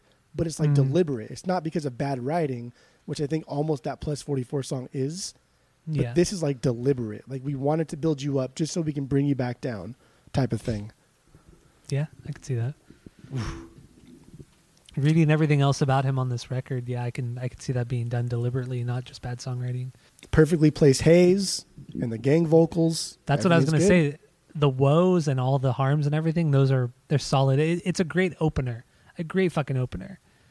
I think it's great. But then lyrically, it's a pretty like sad thing. You know, it talks about divorce and how he relates that to being in a band as well and leaving a band. I think this song is also not only, I don't know if he was divorced just got divorced at this time, but comparing that to, like, you know, I'm assuming the movie Life breakup and kind of relating those two with one another. I thought that was good. A good way, good lyrics. Those were good lyrics. Like, Holy Fuck, yeah, you're right. It is about like breakup, essentially. It's about getting back out there, getting back on your feet, dealing with the world who has not stopped turning. The world's still going. Everybody does not care about your personal problems. Things move forward. Yeah. So it's kind of up to you to get back on your feet, get back out there and become whatever you perceive as normal. And so when the movie Life broke up, like, they broke up specifically because when they signed the Drive-Thru, like, there was differences within their band on the direction of their music. Mm-hmm. And again, like, Drive-Thru is very pop punk oriented. Orientated. And so some of the members didn't like that. It's oriented. I think in this context. Yeah. oriented. So yeah, some of the members didn't like that, and that's the reason why they broke up. Where I Am the Avalanche, they essentially broke up because one of the guys left to go run the 2 bars that he owns. Mikey Ireland, the guitarist, like he fucking loved to drink, and he owns 2 bars in New York, and he left the band to go focus on those bars and become like an owner, I guess. I don't know. The mixologist. Yeah, a mixologist. And then another guy, I think it was the bass player, Kellen Robson, like he left just to spend more time with his family. He just like, I'm done with this rock star stuff. I'm gonna go home. Like that's Tom Hanks and fucking Forrest Gump. Like I'm gonna go home now. I'm tired. and that was it. And it's just it's cool to see like Vinny progress from the movie life where it kind of imploded, right? Everyone was sick of it and they broke up, to the I'm the Avalanche, which Vinny clearly spends more time with, because I think his lyrics are a lot deeper than he did with movie life. Okay. But they broke up on better terms. Yeah, it was, for lack of a better word, it was more organic. Yeah. I fucking hate that. I don't know why. I don't even know why I said that. Take that off the pod. But damn, this is a good song. Yeah, man, it is. All right, now we're going to get into the good songs. All right, yeah, I'm done with my bangers. So everything from here on out, for me at least, is okay to good. So what else you got? Well, oof, what do you got there? What are you cracking open there? This is a Michelob Ultra Infusion Prickly Pear Cactus and Lime. Ooh. Oh shit! I just dropped my beer. Fuck. Luckily, it wasn't open yet. Oh, I was gonna say, like, you're very calm for having beer spill out all over your carpet. No, I dropped the can. So yeah. So here we go. So I just got a new can out, so it doesn't explode all over my face. Okay. Well, there's 3 more songs I would like to talk about. Okay. Yeah, let's do it. So the first one is this one's on me. Okay. Why is that? Well, so this one has chicka chicka, the chicka chicka, and this one's fun because I love how easy these guys are. These guys they're easy dudes. Some songs are so damn basic and straightforward, you can't help but think that they are your drinking buddies. If at any point you would walk into the bar that they're at and like, hey, can I drink with you guys? They'd be like, yeah, and they'd buy you a drink, and then y'all get drunk, and then never talk again. But for that one night, you're the best friends ever. It's a cool song about hanging out, and these guys just, I get it, like, it's fun. I don't know. It's fun. It's fun. And one of the things, let's see, is this one? Yeah, it's this one. This is like a better drinking song, right? Yeah, this is a better drinking song than anything Dropkick Murphys have ever done. And I don't care. Maybe, but this is a better drinking song because it actually talks about the real part of drinking, not like I drink beer. This one specifically calls out certain things that are fun when you drink with people. He calls out people in his group that have a tab open, and he says, "Oh, like PJ's got a tab. You know what that means? Let's fucking run it up." That's what you do when you're drinking. And then he talks about Brendan's behind the bar, like his friend Brendan's behind the bar. Like, clearly we're going to get fucking annihilated because our friend is behind the bar. He's going to overpour shit. But everything's just fine. And then he talks about how, he says, look at the way the city's looking back at us. I wonder if it knows our name. Like, just picture, like, stumbling through not just New York, but any city, any town, any street where you've stumbled through so many times. Like, I wonder if the fucking city knows us. Well, like, let me paint the picture a little bit more here, because that entire, I guess it would be the verse, right? Yeah, that would be the second verse. So the entire verse says, "We eventually take it to the roof. If it had eyes, it could write 5 books about the way we acted. Some was charming, some was tragic. It's a perfect night for a talk. Look at the way the city's looking back at us. I wonder if it knows our names." I think lyrically, dude, that's fantastic, because if you've ever been out, hanging with your friends, like close friends, everybody's experienced something like this, to where you feel that sort of like bliss, Like you own the night. You own this city. You've had enough to drink. Like, you're not to the point where you're blackout. You're still remembering everything, and you just that euphoric moment.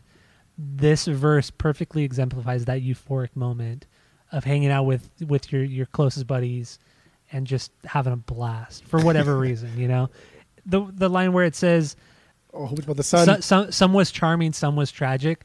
Like we've all had nights where we've hung out where parts of the night are just truly the greatest, and then part of that same night even are truly just like, dude, what the fuck? This is awful. This is shit.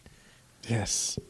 And like one of my favorite lines too in this song is when he talks about how the sun is coming up again, like they've been drinking all fucking day. And then he says, "Yo, man, you think I fucking care?" It's like, I think you've had enough. No, we have not had enough. Let's keep going.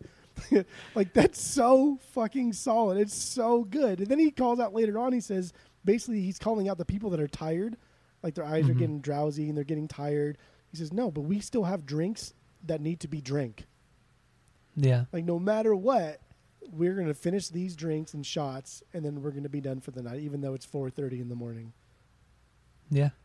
But then he also, like, you know, in the first part of it, he shouts out his friends who can't come out, you know, so this one's on them, you know, like this drink's on them, wishing that they were here. So it's like, it's not like it's just them kind of missing their buddies who couldn't make it out for whatever reason, you know, which I like too. I think that specifically too is not just only to like the friends that had to work or whatever. I think it's like, it's about their friends that no longer are alive, that don't live quite near them. Like that line alone, I mean, just given how emotional Vinny is, like that line itself could mean so many things. And I like that it kicks off with like, let's remember those, but then let's get fucked up after. Yeah. And like, what better way, I don't know, to honor your friends who love to drink with you than just to keep drinking. Yeah. And it's such like it's such an old part of like human culture, just to drink. And I've always said, I still say it today, drink and socialize. It's the socializing. People that don't drink, that have never really drank, that just don't. I don't trust them. I don't trust people that don't drink. Don't. I wouldn't go that far. Don't trust them. Now, if you drank before and for some reason you have decided to stop, I can understand that. But if you just like, no, I've never really drank, never drank. I don't trust it. Don't do it. I wouldn't go that far on that. That's because you're a beezy. Well, you know, that's been said before. Best part of the song is at the 2-minute mark. Go ahead and play it. The last part of this is fucking killer. The 2-minute mark? 2-minute mark. All right. Let me see here. Not 158. Don't put a little bit breath. 2-minute mark. You know, why you were fucking bossy? Because I've noticed every time I tell you to play it, like the 2-minute, oh, here's the 155 mark. And then you'll play it then. Tell me, you think I fucking care? Well, I don't. And I still got some dreams to smoke. How was that? It was still good, though. That's fine. I actually said it exactly at the 158 mark. Just because why not? That part's cool, too. It's just that scream. Like how many times do we get drunk? And I mean, you're even when you're drunk, you're more relaxed. But yeah, whenever I don't get as wild as you guys. Whenever a lot of us get drunk in our group of friends, we get like overly, not just like aggressive, just overly obnoxious and loud. And I feel like none of us really get like combative or aggressive. We just get very annoying. Yeah, it's more annoying than aggressive, for sure. Absolutely. Like that yell, that was the loudest and longest and most intense yell he did on the entire record. And the fact that it came from a drinking song is just it's so perfect. It's so perfect. That's why everything I think he does is just so deliberate, so calculated, and just so honest. Like it comes naturally to him to do these things. He's a good lyricist for sure. Absolutely. Oh, it's so good. Might be the best part of this band. Whoa. Oh, lyrics it's for sure the best part of this band. The second part is the bass playing. For me. I guess. There's just some songs that are just so squirrely and good. All right, what's another banger for you? Casey's song. Really? Right? Casey Needs a Holiday. It's a bouncy bangers, I called it here. Okay. The intro is super cool. Then the bass does like this upward slide and the drums come in. That's like pop punk written all over it. Yeah, but that's more your territory than mine. But a couple things that I really like about this. The transition to the second verse, it's so abrupt. It's so jerky. That same I Am the Avalanche style. It's great. And then at the 140-minute mark, if you want to play that one, I could. This Iron Man transition is so fun. Love it.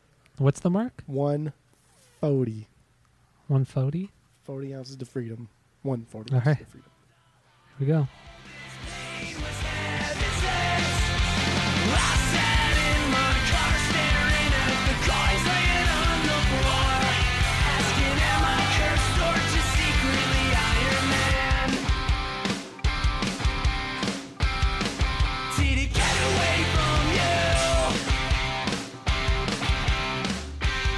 How do I get it back to me? I sat in my car. Is that what you wanted? That was close enough. You really like this song that much, huh? Oh yeah, this song's fantastic. This is a perfect song.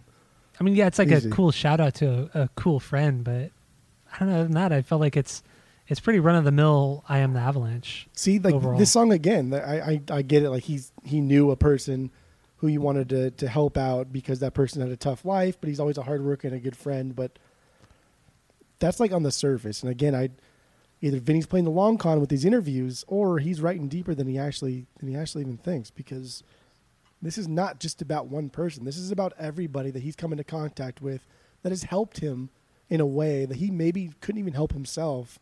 And this is a song for that person or those people or that group or anybody in his life that he wants to say thank you to, but doesn't even realize that he needs to say thank you.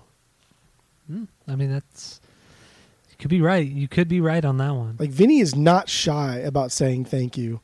And almost every interview you read, there's always somewhere in there where he says, oh, I just want to say thank you to this person for helping me through this time, or this group for helping me through this time, and this guy just for being there once, for listening to me and my problems. Like he's not shy about saying thank you to anybody. And I think that's what makes everything so like honest. He's so not conceited that you just like you have to take him as just a good person, man. He's just so fun. Even when he's not fun, he's fun. And the last song I want to talk about, which I think you probably don't even like at all, but it's the song "The Gravedigger's Argument." Why? Because it's the Bayside guy? Yeah. Dude, your fascination with Bayside, I don't get it. Don't I just forget don't too get that the bass player, the short-term bass player for the movie Life, went on to be the long-term bass player in Bayside. And love him or hate him, Bayside is very, very popular. Yeah, they are. Absolutely. They have a huge following. The one thing that I thought was weird about this one that didn't really mesh well for me was it starts off pretty like punk and fast and up tempo, but then once you hit the chorus, it gets like super pop punk, and it just kind of ruins, I guess, kind of the edge or the vibe of the rest of the song. It's a very choppy song, very, very choppy song. Yeah, not necessarily bad, just choppy. It is definitely choppy, and to be fair, I think that Anthony Ranieri, that's the singer from Bayside. He has the like the second or third verse, or like the bridge or something. Yeah, it's the bridge, and then him and Vinny sing the third verse. Yeah, but you can barely hear Anthony on the third verse. You can mainly hear Vinny. So like Anthony himself, he has a very unique voice. If love it or hate it, it's very unique to him. The way he sings, the pacing is weird. It's awkward, and it doesn't fit with the song the way he sings, because his style is so different than like I Am the Avalanche. Yeah, but like that's the point. Again, I think they set this song up perfectly to break up like that style that I Am the Avalanche does by bringing Anthony in there. And Anthony can play guitar. He's a good guitar player. Because he plays in Bayside as well, right? Yeah, he plays guitar in Bayside. He's a rhythm guitarist, for whatever that's worth. But I mean, Vinny plays guitar James too. Hetfield. That's greatest rhythm guitar player of all time. I said rhythm. Well, Malcolm Young. Oh, come on, dude. James Hetfield. You're telling me James Hetfield's a better rhythm guitarist than Malcolm Young? Yes. I stand by that. I stand by that. That's just a dumb comment. James Hetfield's right hand. When you're done drinking, you'll realize what you said, and then you'll apologize in the next podcast for it. James Hetfield's right hand is just... His right hand is better than most lead players. Like modern lead players. That's fine. I mean, you'll understand what you said, and then you'll come back for it. That's fine. James Hetfield is the best. Best rhythm guitar player, better than Malcolm Young. Because also AC/DC is a wildly overrated band. I like AC/DC a lot, but they're still overrated. Nobody talking about AC/DC. What? Nobody's talking about AC/DC. I just said Malcolm Young. Yeah, Malcolm Young from AC/DC. Yeah, the greatest rhythm guitarist of all time. No, he's not. But anyway. Wrong, false. You're gonna feel pretty stupid tomorrow when you edit this or today. All right, continue with this. This song is just fun because again, Vinny had already worked with somebody that was on Bayside, and they've toured a lot. And Bayside or in Bayside? I guess both. Okay, sorry. Continue. I mean, there's a Bayside street in like Newport, and there's also a Bayside city probably in every state. Yeah, probably. Even the non-coastal states who try and pretend like they have coast, they name streets like Bayside or Oceanside or Riverfront or whatever streets. Yeah, I don't know. All right, go. It's a good song. I don't even care. Even with Anthony's weird comment. That's just how he sings. I feel like it wasn't his vocals that were bad. It was just that he was in so little of the song. Like, at least have Anthony do the choruses, or kind of like switch off in the verses, or like have Anthony do the first verse and then Vinny do the second verse, and then they do something together during the chorus. But you get through most of the song before you even hear Anthony sing on it. This is one of those times where we talk about where this is just a song featuring somebody rather than a song with somebody. I know. I hate the featured shit. Yeah, and that sucks. So like a lot of stuff Vinny does. So Vinny did a song with Set Your Goals from their like second album or something like that. Like This Will Be the Death of Us, I think it's called. And that's a song, but if you look at the song title, you would never know Vinny's in it because it doesn't say featuring or with Vinny or nothing like that. Because all of a sudden you hear a different vocalist, and like, who the fuck is that? And then you look it up, and it's Vinny. Like, that I like. If you're just going to have somebody come in, sing a verse, and call it a day, then like, don't even credit them, because now you're just kind of, you're begging, right? Like the dog, I'm doing the hand motions as a dog begging for a treat with my front paws up. You're just kind of, you're begging for that other demographic of fans. I feel like the band that has done it the best with one of their songs is Rage Against the Machine. In Know Your Enemy, during the bridge, the vocals are done by Maynard from Tool, but he's not credited. Right, like you never in the song know. or anything. Unless you're ahead. I think up until probably this year when we started doing our Rage pod, I never knew that was Maynard until we were doing the pod. I always thought it was like Tom Morello doing that bridge part. Always thought it was Tom. That's fair though. I mean, never thought it was Maynard. Yeah. But yeah, that's a I feel is a great example of a band doing it right. But what are you gonna do? What are you gonna do? What are you gonna do? That's fine though, I guess. I know. But there's only like three more songs we haven't talked about. I mean, honestly, this song isn't bad. The song's not bad at all. I just feel like it's probably the most cookie cutter song on the record, and it kind of shows when, especially coming off of like all the songs we've already talked about, like Dead Friends, Holy Fuck, and stuff like that. It's just there's so many better parts of this to when you hear the cookie cutter, like it just sounds off. It doesn't make sense in the context of the album. But that's just me. Okay. Just me. It's wrong, but okay. I'm right. I'm absolutely right. You want to talk about anything else? Do you want to wrap it up and rate it? What do you want to do? I mean, it's up to you. There's only 4 songs left. I got notes on them. If you want to talk about them, we can. If you think they're okay, we don't have to talk about them. So what we have, I'll Be Back Around. We have... You Got Spiders. You've got spiders. The Place You Love Is Gone, which I don't like that song. And I don't know, man. I don't really care for... You've Got Spiders is just... Maybe we could talk about that just because that one part where he says it is just so bad. See, that's what they do. They try and make these weird stop and goes, because the You Got Spiders part, when he actually says it slows down and then You Got Spiders, it doesn't even flow. It's weird. It's awkward. It's gross. It's not fun to sing, but because they're so overconfident in it, it works. And it works in this song. I don't know, man. I can't get behind that one. And like the way he flexes his pipes in the last chorus is fucking gold. It's just a little bit different. Oh, it's so gold. Pure I just remember gold. the first liquid gold. When I heard that and I heard him say "You've Got Spiders," I was just like, "Am I listening to Say Anything or what's going on?" Like, no, that's just because you only know one song where somebody says spiders in it. But it's also like so off-putting that it reminds you of Say Anything, because Say Anything is just so like uncomfortable and just kind of not good. And that's how I feel this song, or that part is, at least. Like, it distracts from everything else in the song. It's like right after he says, "You got spiders," it just slows down for like a half a second, and then it goes back into the "you recognize" part. And I just don't get it, man. Good. It's a good song. Should It's I too play good. it? It's just very like flippant. Yeah, it doesn't make much sense, man. Should I play it and then we'll rank the song, or rate the album? Yeah, do it, Okay. and then we'll do it. Do it, and we'll do it. We'll do it and then we'll do it. Yeah, do it, and we'll do it. Okay, so here is the song "You've Got Spiders." I'm the Avalanche.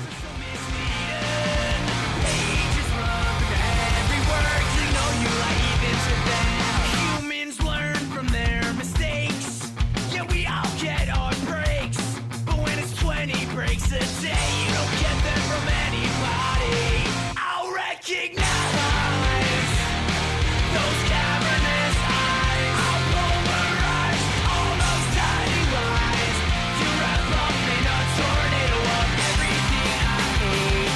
You're the bottom of the plate. You've got spiders. I'll knock on wood for you and make a call to the higher ups. Dude, I hate it so much. So good. Oh, I hate it. Like It does- completely unnecessary. Oh, in Does not so even many like ways. fit. But because again, dude, because they're just so like we can fucking do whatever we want because this is our band, and this is what we True. like. Therefore, if you don't like it, then go fuck yourself. I don't care. Love it. Yeah. I love I that kind of mean- attitude. And I got that kind of attitude even more when listening to Nirvana. There's a lot of things in Nirvana that just don't make sense.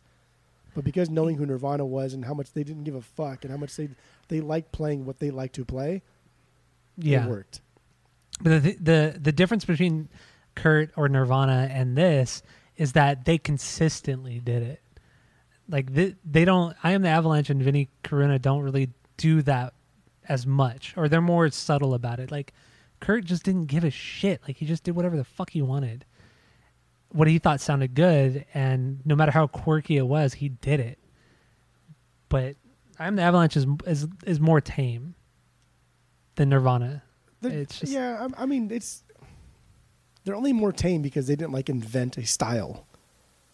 But as far as like being tame, I mean, don't forget, like Vinny, luckily, is more open about about himself and his problems and his mental health, and like so was Kurt. Like had he been more open about it, I guess maybe things would have worked out differently for him. I don't know. Who, for Kurt? Yeah. Kurt was murdered. Oh God. I'm not saying he wasn't. But You know what?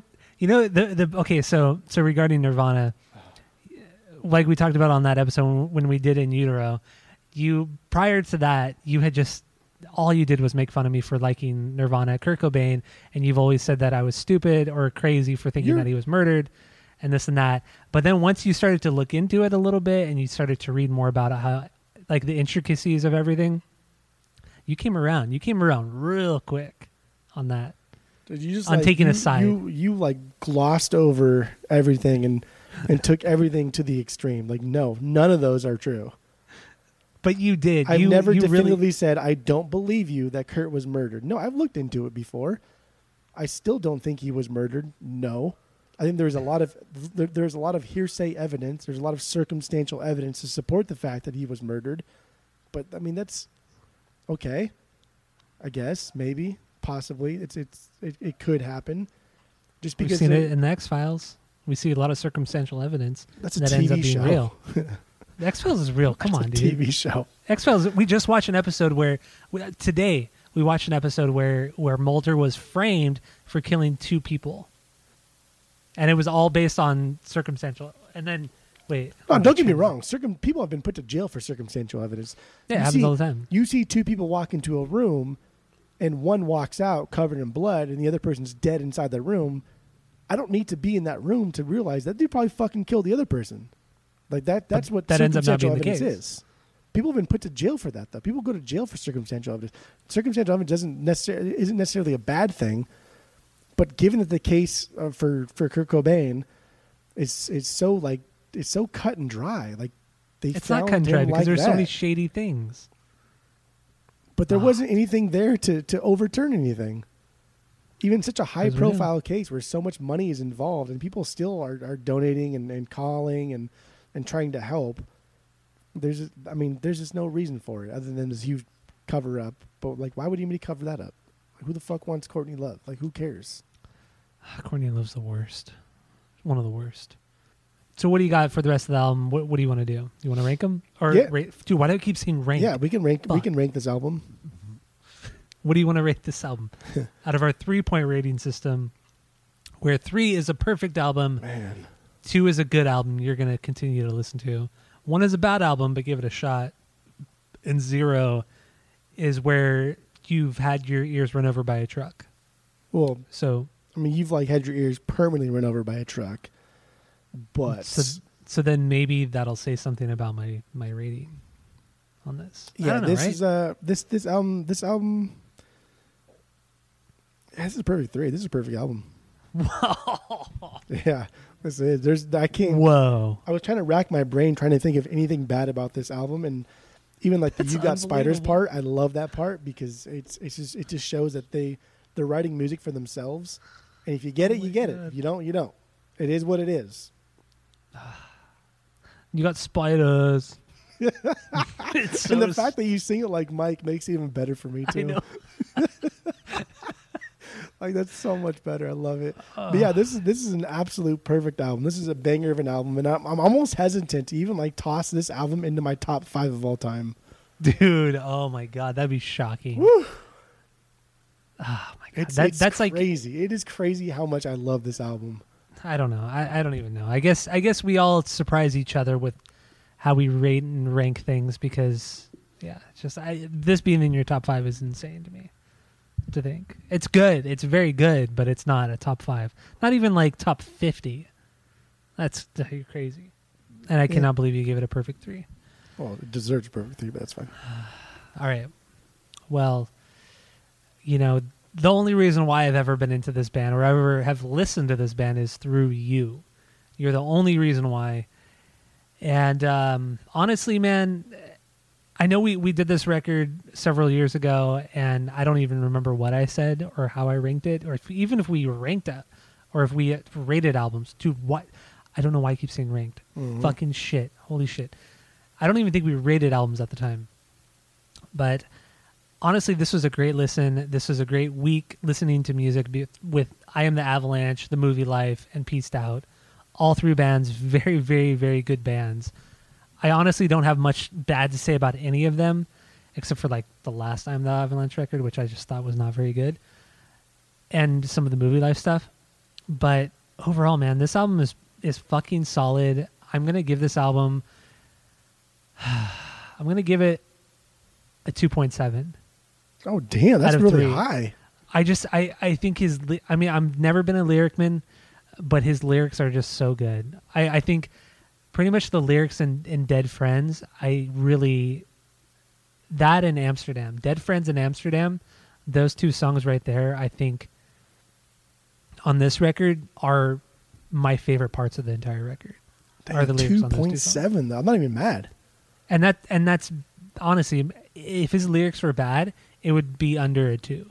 Ooh. But his lyrics are that good, and those 2 songs, especially Dead Friends, is that good. Honestly, that fucking good.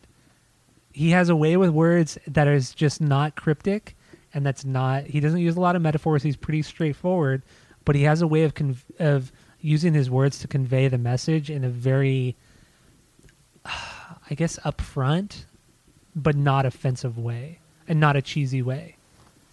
He's good at it. He's good at it, and the way he presents it is on top of it is really good. So, yeah, I'm gonna give this a 2.7. This record. Mainly because of the lyrics. I was bracing for like a 2 point. Actually, I was bracing for like a 2. There are some good songs, but I'll never come back to this. A 2. I don't know the lyrical content of their first record, but this is pretty much why this is way higher than the first record. Is because I've only dove into these lyrics on this record. But who knows? Maybe his lyrics are better on the first record. I didn't look into it. But yeah, that's where I'm at. 2.7 out of 3 on this record. I think it's solid shit. That's I don't have anything to say. That's good. That's solid. I don't know. That's good. I'm fucking surprised. Yeah, exactly. Right? Yeah. I don't know, man. It's good. It's all lyrics, man. I'd never, in my whole life, I never thought I'd be a lyric man, but it's finally happened. It's finally happened. That's good. Oh boy. You're growing. Well, I've already been grown. I've just kind of physically exploring you are my growing, growth. I'm just exploring my already grown growth. If that makes no sense, but that's okay. Nothing about life makes sense. All right, we got anything else to say? What do you want to do? What do you got here? We got anything? I thought I was expecting the outro music to play, but it's not playing. There it is. No, okay, now we can. I mean, it's always playing. It's always playing. Okay, all right. All right. Well, thank you all for listening to Asinine Radio. I think next week's going to be a really good one too. I think we've already decided on the album, but you'll see when we get there. But thank you all for listening to the podcast. Go to iTunes, go rate, review, and subscribe to us on there. Follow us on social media at Asinine Radio. And if you want to get really wild, go listen to Rage Against the Pod, because that's our side. That's our side pod. That's our lovely side pod that we love so much, where we get into a Rage Against the Machine song every episode, a different one.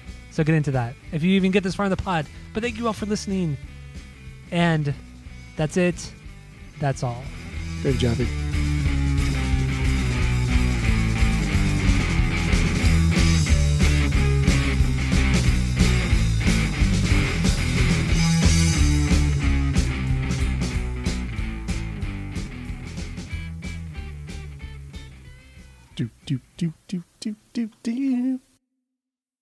Yeah. So I guess what would you rate that? What would you do? I'd give it a solid 2. Could not do it, man. That's crazy. Maybe you don't like thinking people. Do you not like thinking people or something? No, I hate thinking people. Yeah. People Okay. Well, that could be a reason why. Yeah. Yeah. Your lack of gratitude makes you I never show appreciation toward anything. It is what it is. You got spiders. It's so and the fact that you sing it like Mike makes it even better for me too. I know.